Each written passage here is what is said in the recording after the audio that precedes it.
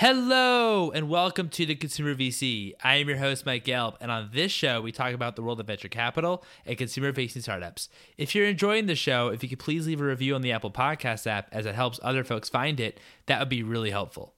Our guest today is Madeline Keulen, Vice President at Victress Capital. Victress Capital invests in technology-enabled consumer startups led by diverse leadership and is based in Boston. Some of their investments include Daily Harvest, Copper Cow Coffee, and Moxley. Prior to Victress, Madeline developed her consumer expertise as an operator, experiencing firsthand the importance of consumer-centric values while working at Apple and the Walt Disney Company. Then she moved to Oliver Wyman, where she focused on partnering with leading consumer product and services businesses on strategic growth initiatives. It was really fun chatting with Madeline about consumer, early-stage investing, and a bit about Boston.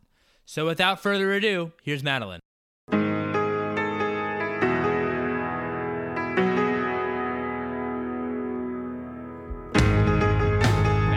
Thank you so much for joining me today. How are you? I'm doing really well, thanks, Mike. Thanks for having me. Oh, it's an absolute pleasure. So, what attracted you initially to startups and venture capital in the first place? So for me, it was really about impact.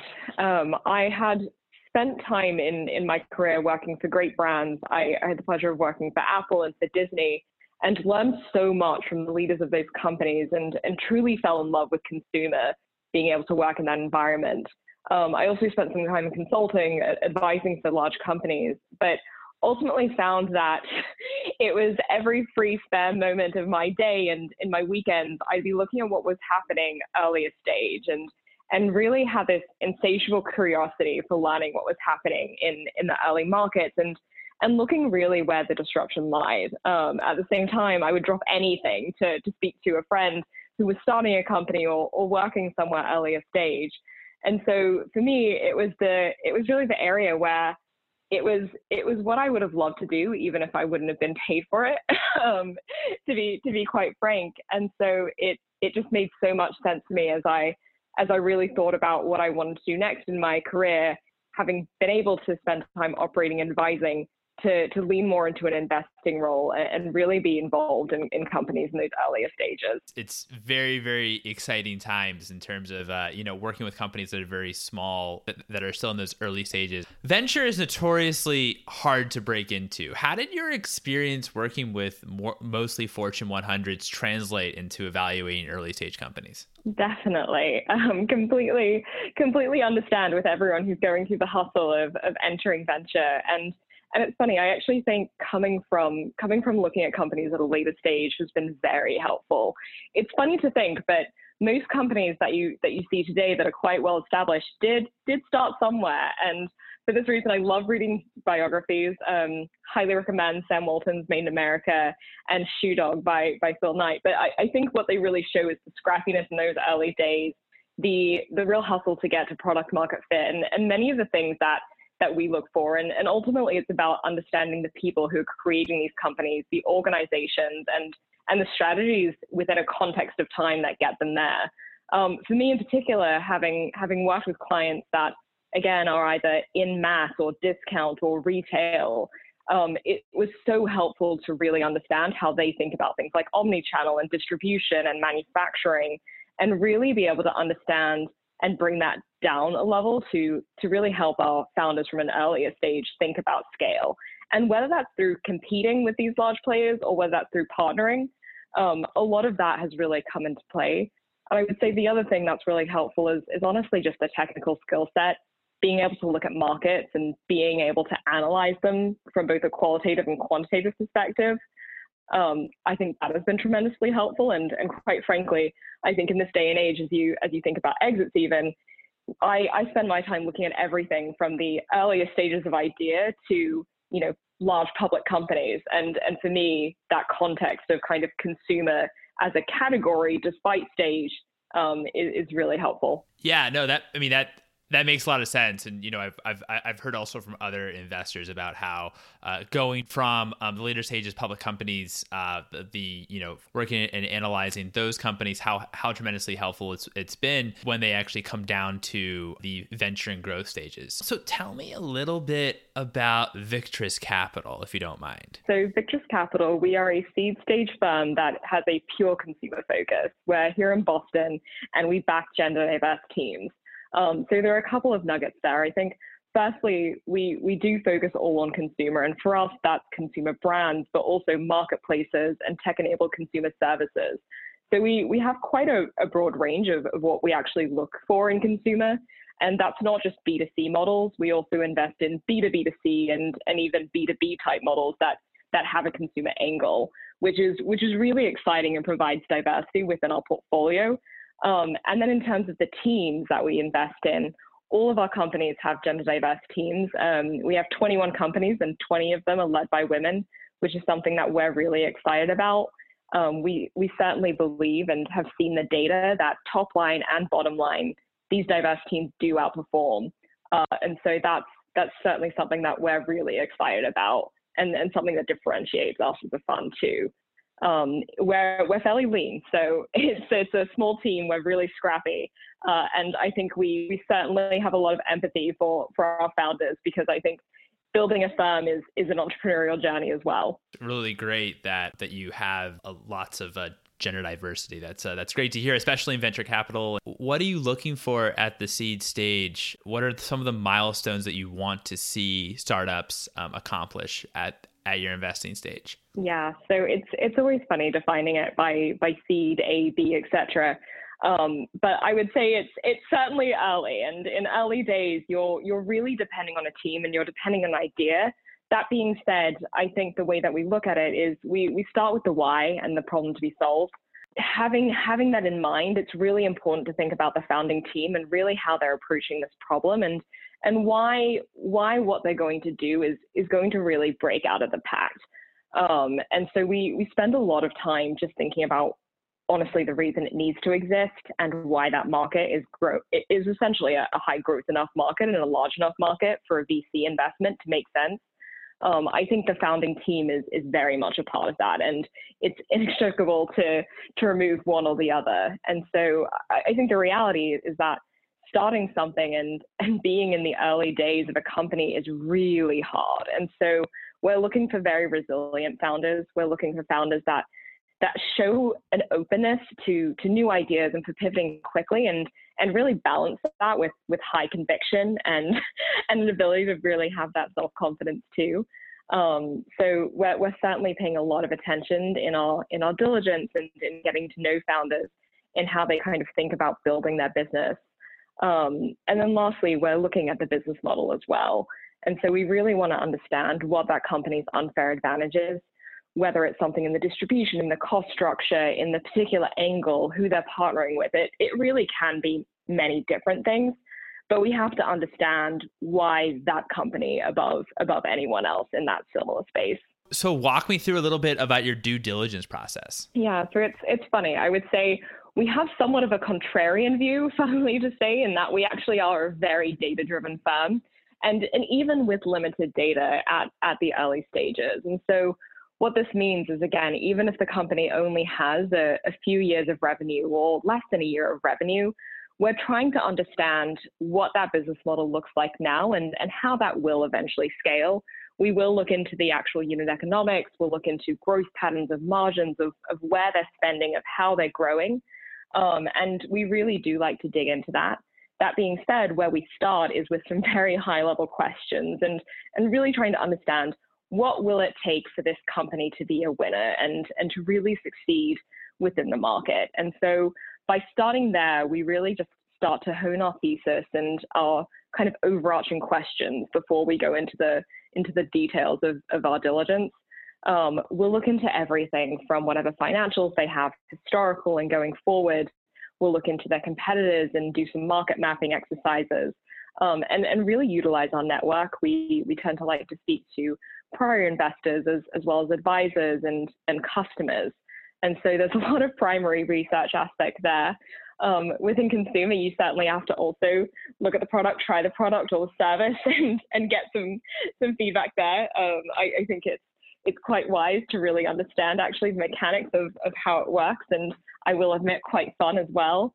And then ultimately, it's a series of conversations with the founders as we're going through these questions together in quite a collaborative way, and ultimately ending up with the partnership deciding to move forward with an investment. And we have a lot of robust debate, which is actually something that is quite healthy.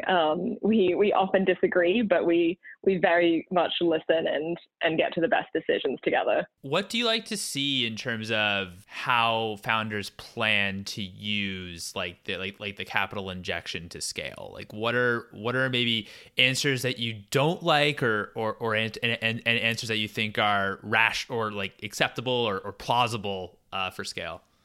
So answers that I don't like would be that we're taking every single dollar invested and putting it into paid acquisition. I think that in today's market is not really the right answer. I think apart from that, there's such a variety of things, and it's not necessarily a right or wrong, but it's how it fits into their particular model. And so whether it's for hiring, whether it's for building out a specific product, it really is actually how does what you're saying you need in order to get you to your next stage align with your use of capital? And we really like to see capital efficiency. I think to the point of investment in paid acquisition, how many dollars are you putting in and how many dollars do you get out is kind of a fundamental question.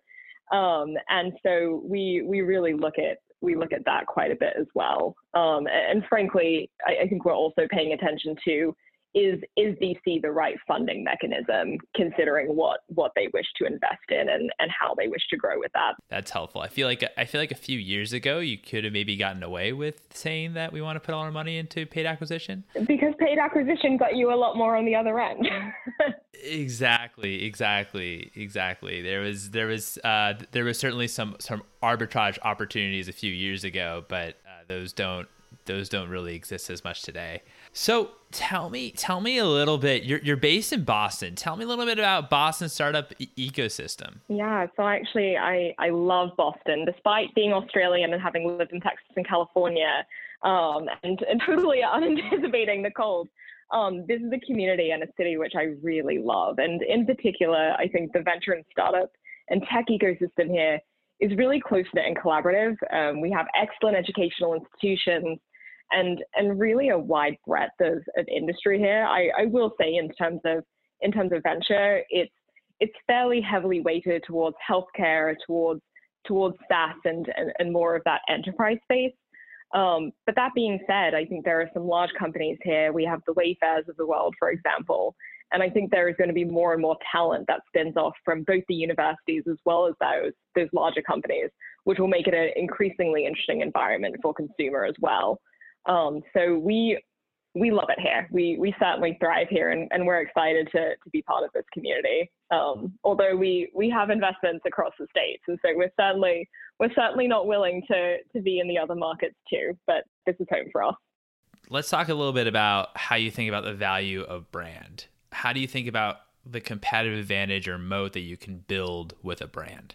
Yeah, so I think it's a really interesting time for that question. Obviously, in the public markets, we're seeing huge write-downs by Lux of the Kraft Heinz of the world, and those that have had a lot of brand equity on their balance sheets stored up in brands that have really been a legacy for them. And we're also seeing in the M&A market that they're increasingly buying smaller brands that have more of a loyal following within perhaps smaller communities, but are trending towards things like wellness or sustainability. And frankly, Unilever put out research not too long ago showing that actually a lot of their growth within their portfolio comes from these more sustainably driven brands. And so I think what that really shows is that it's about creating community and it's about creating authenticity. We've certainly seen kind of even in new brands, the slate of here's my Pantone color and here's my font and this is my brand. But that ultimately does not a brand make in at least my view. And ultimately in this arena, customers are still somewhat fickle to a degree. They're price conscious. They want things that are convenient. And so I think it's tying all of those things together. But I think ultimately it's that note that's important through creating an authentic connection and community.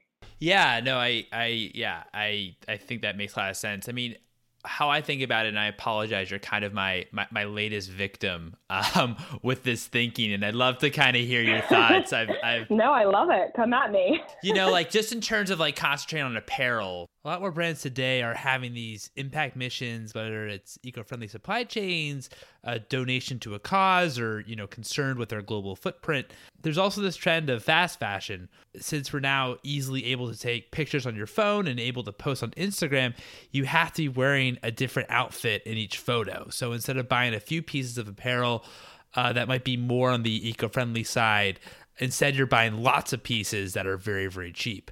Wondering how you're thinking about these two contrasting trends. Yeah, I mean, I think there are a lot of interesting times when we see juxtapositions in the markets and trends going in different ways. I think part of this is that it is not a homogenous consumer demographic and there are different needs to be met there.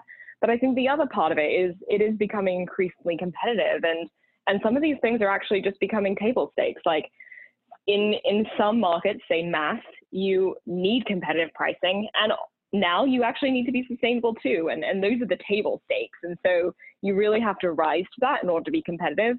I think the other part, though, is really thinking about the solution there and the problem to be solved.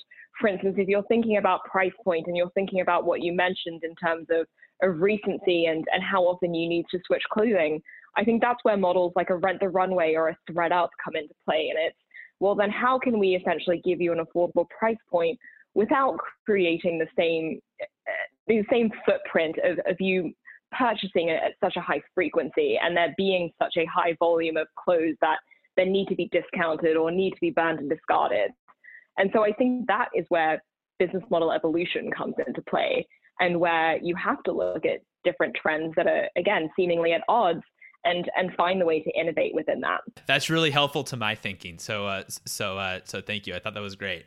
Do you think this is the hardest period to build a true brand where you're able to charge a premium, given the DTC channel and that it's so easy now, easier than ever to launch a brand? Yeah, so yes and no is the answer in short. I think at the beginning of kind of this D2C wave, it was actually, and again, back to the kind of the dot-com boom of the past, it was actually building the store, which was the hard part, and really trying to get to this great e-commerce transaction. And ultimately what happened is there have been some great companies that have emerged as providers in this space. Now you can spin up a shop on Shopify and you can have your payments being served by Stripe and use multiple integrations there and applications. And then you can have 3PL on the back end, third party logistics, and outsource your manufacturing. And so that took away kind of what was your edge in any of those components, because frankly, that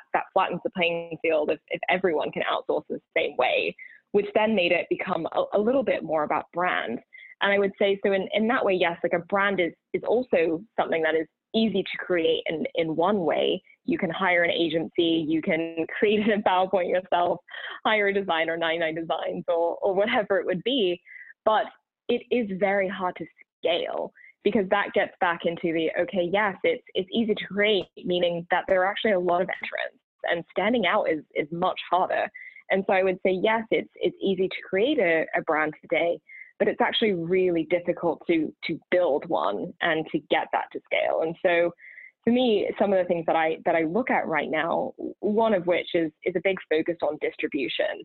And I think that involves both the marketing side as well as the actual channel side of physical distribution too. So marketing, again, what outside of Facebook and Google are you using? Are you going back to catalog now because you think that is the empty channel? Or is it YouTube or Pinterest or whatever else might be novel and different and really aligned? So I think a lot about that on the marketing side in terms of what new is emerging. And on the physical distribution side, again, D2C does not really pertain in a complete category for me. It is one channel of distribution amongst many, which should be considered and be thoughtfully constructed within a strategy in thinking about your channels. And so from this perspective, not just looking at e-commerce and not just looking at retail, but any sort of wholesale partnership or partnership with different brands, and ways to really get your product out there and discovered if it is a product-led business. But the same can be said for services or products that kind of live in the software space too. Glad that you pointed to DTC as a channel. How do you think about profitability? Is that a big conversation that you also have with founders? Yeah, it certainly is. And again, I think it's very context specific. That being said, we are certainly not the move fast and break things at all costs type of mentality within our firm, and it's not what we advise. But what we do look at is actually very specific to the type of business they're building and the category they're building in, to look at actually what those exit strategies look like. For instance, if you're a consumer beverage company, like there are very specific distribution channels there. There are probably a handful of strategics that you're looking at quite closely. And there's a world of probably private equity and chance of IPO and really sitting down and understanding which of those options look attractive and what you would need in order to look attractive to essentially have that profile is something that we do pay a lot of attention to. And again, that will look different for each company. Having a portfolio that has both kind of the, again, tech-enabled services side versus the more consumer brand side, those exit outcomes look different. The capital efficiency looks slightly different. But ultimately, it's just really planning ahead. Like, who do you need to be in front of today? What does your growth path need to look like?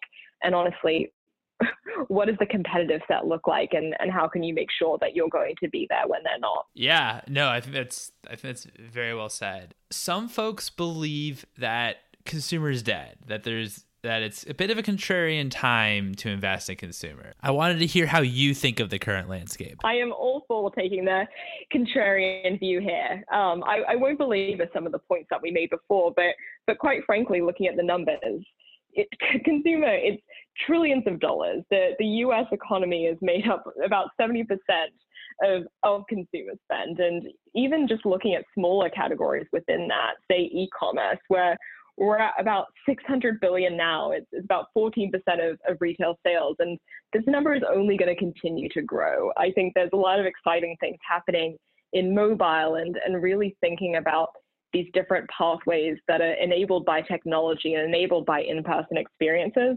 And so, quite frankly, there's the conversation that consumer is dead and that retail is dead, but it will ultimately continue to change, right? So yes, the companies that have done retail poorly and have failed to innovate are probably not going to be here. But you think about the counter to that, and for example, like working at Apple, thinking about how Apple started those stores in an age where, the world had thought, with Dell, figured it out, don't actually need a store, can sell direct consumer, got it.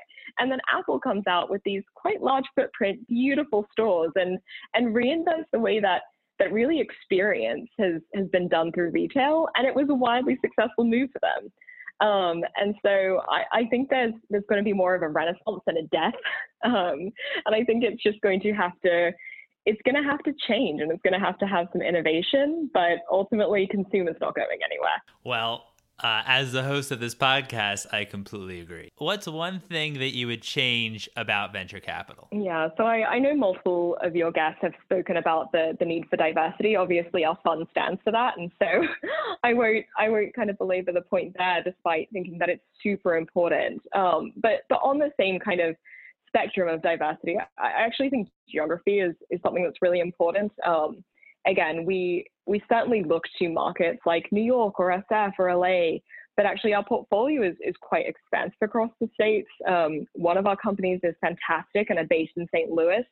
And there are such incredible opportunities to be had when you can take advantage of a labor force that's hungry for these types of opportunities. And you can have an HQ that actually has reasonable rent. And also, like, frankly, the ideas around the states are not distributed in such a concentrated way around very few cities. And so I think, quite honestly, it's going to be access to capital and really the networking of kind of firms and startups in a more geographic friendly way too. Completely agree on the geography side. What are some advice that you have for maybe founders that are in like secondary or tertiary markets? Yeah. So what I would say, really lean into those venture and startup ecosystems that are emerging.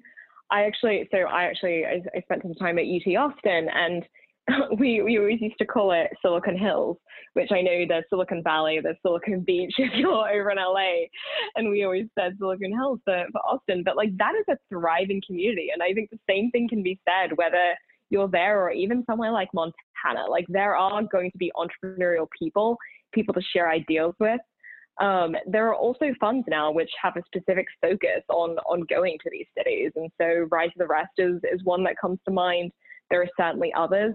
But in this day and age where you can pick up a phone, you can get to email, it's easier than ever, I think, to still get those warm intros and to connect. And frankly, if eventually you need to go out to one of the larger cities because you feel that you need that for the next capital injection, then I think that's fine, and that works. But I think there's a lot to be done just building community where you are, building a very sticky customer base there, and making those broader connections. Because for better or for worse, the world of venture can be quite small. Those are all great points. I know you already mentioned a couple books earlier, but I just wanted to know, what's one book that inspired you personally and one book that inspired you professionally? Yeah, so I'll smush them together. Again, I do still highly recommend. I do love biographies in the business space. So definitely recommend Shoe Dog, Made in America. Anything written about Amazon is always interesting. But one book that actually impacted me deeply, both professionally and personally, it was a book by Clay Christensen. He's very well known for Innovator's Dilemma, but he actually has another essay and writing called How Will You Measure Your Life? And I think it was really interesting to me because we live in a world which is by all means very metrics driven and has a constraint on resources. Your time is finite, and in the end, it's really important to think about actually how do you measure success and how will you measure your own success? And so I loved kind of his application of business and management principles in a way that was deeply personal and reflective. And I love a quote from the end of it, and he said, "Don't worry about the level of individual prominence you've achieved. Worry about the individuals that you have helped become better people. Think about the metric by which your life will be judged and make a resolution to live every day so that in the end, your life will be judged as a success."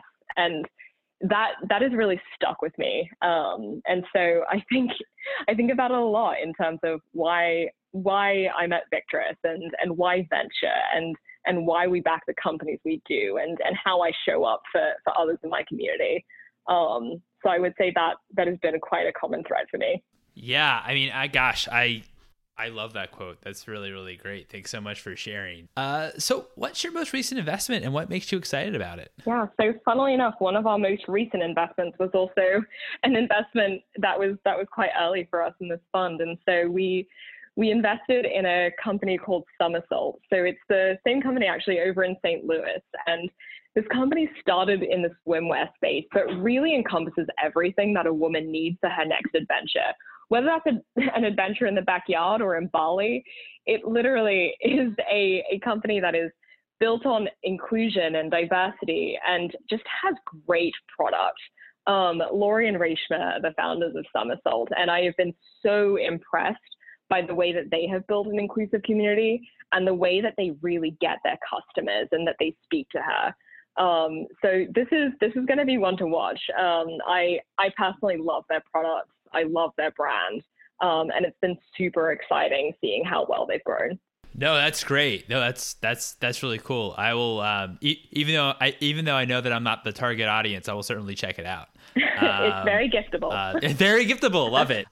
So what is one piece of advice that you have for founders of consumer companies? So I think for me, it comes back to really knowing your why. And so what that means is, as a founder, you have a unique insight, you have a unique point of view, and you have a unique reason why this is the problem you have chosen to solve and why you're the one to do it. And so what that means is that you have to be able to really do the storytelling of showing how big that vision is and what that becomes, but also bringing people into the today and to the what's next and how we get there. And whether that's your investors or your first employees or your first customers, it's really being able to craft that notion of storytelling in a way that brings people along with you.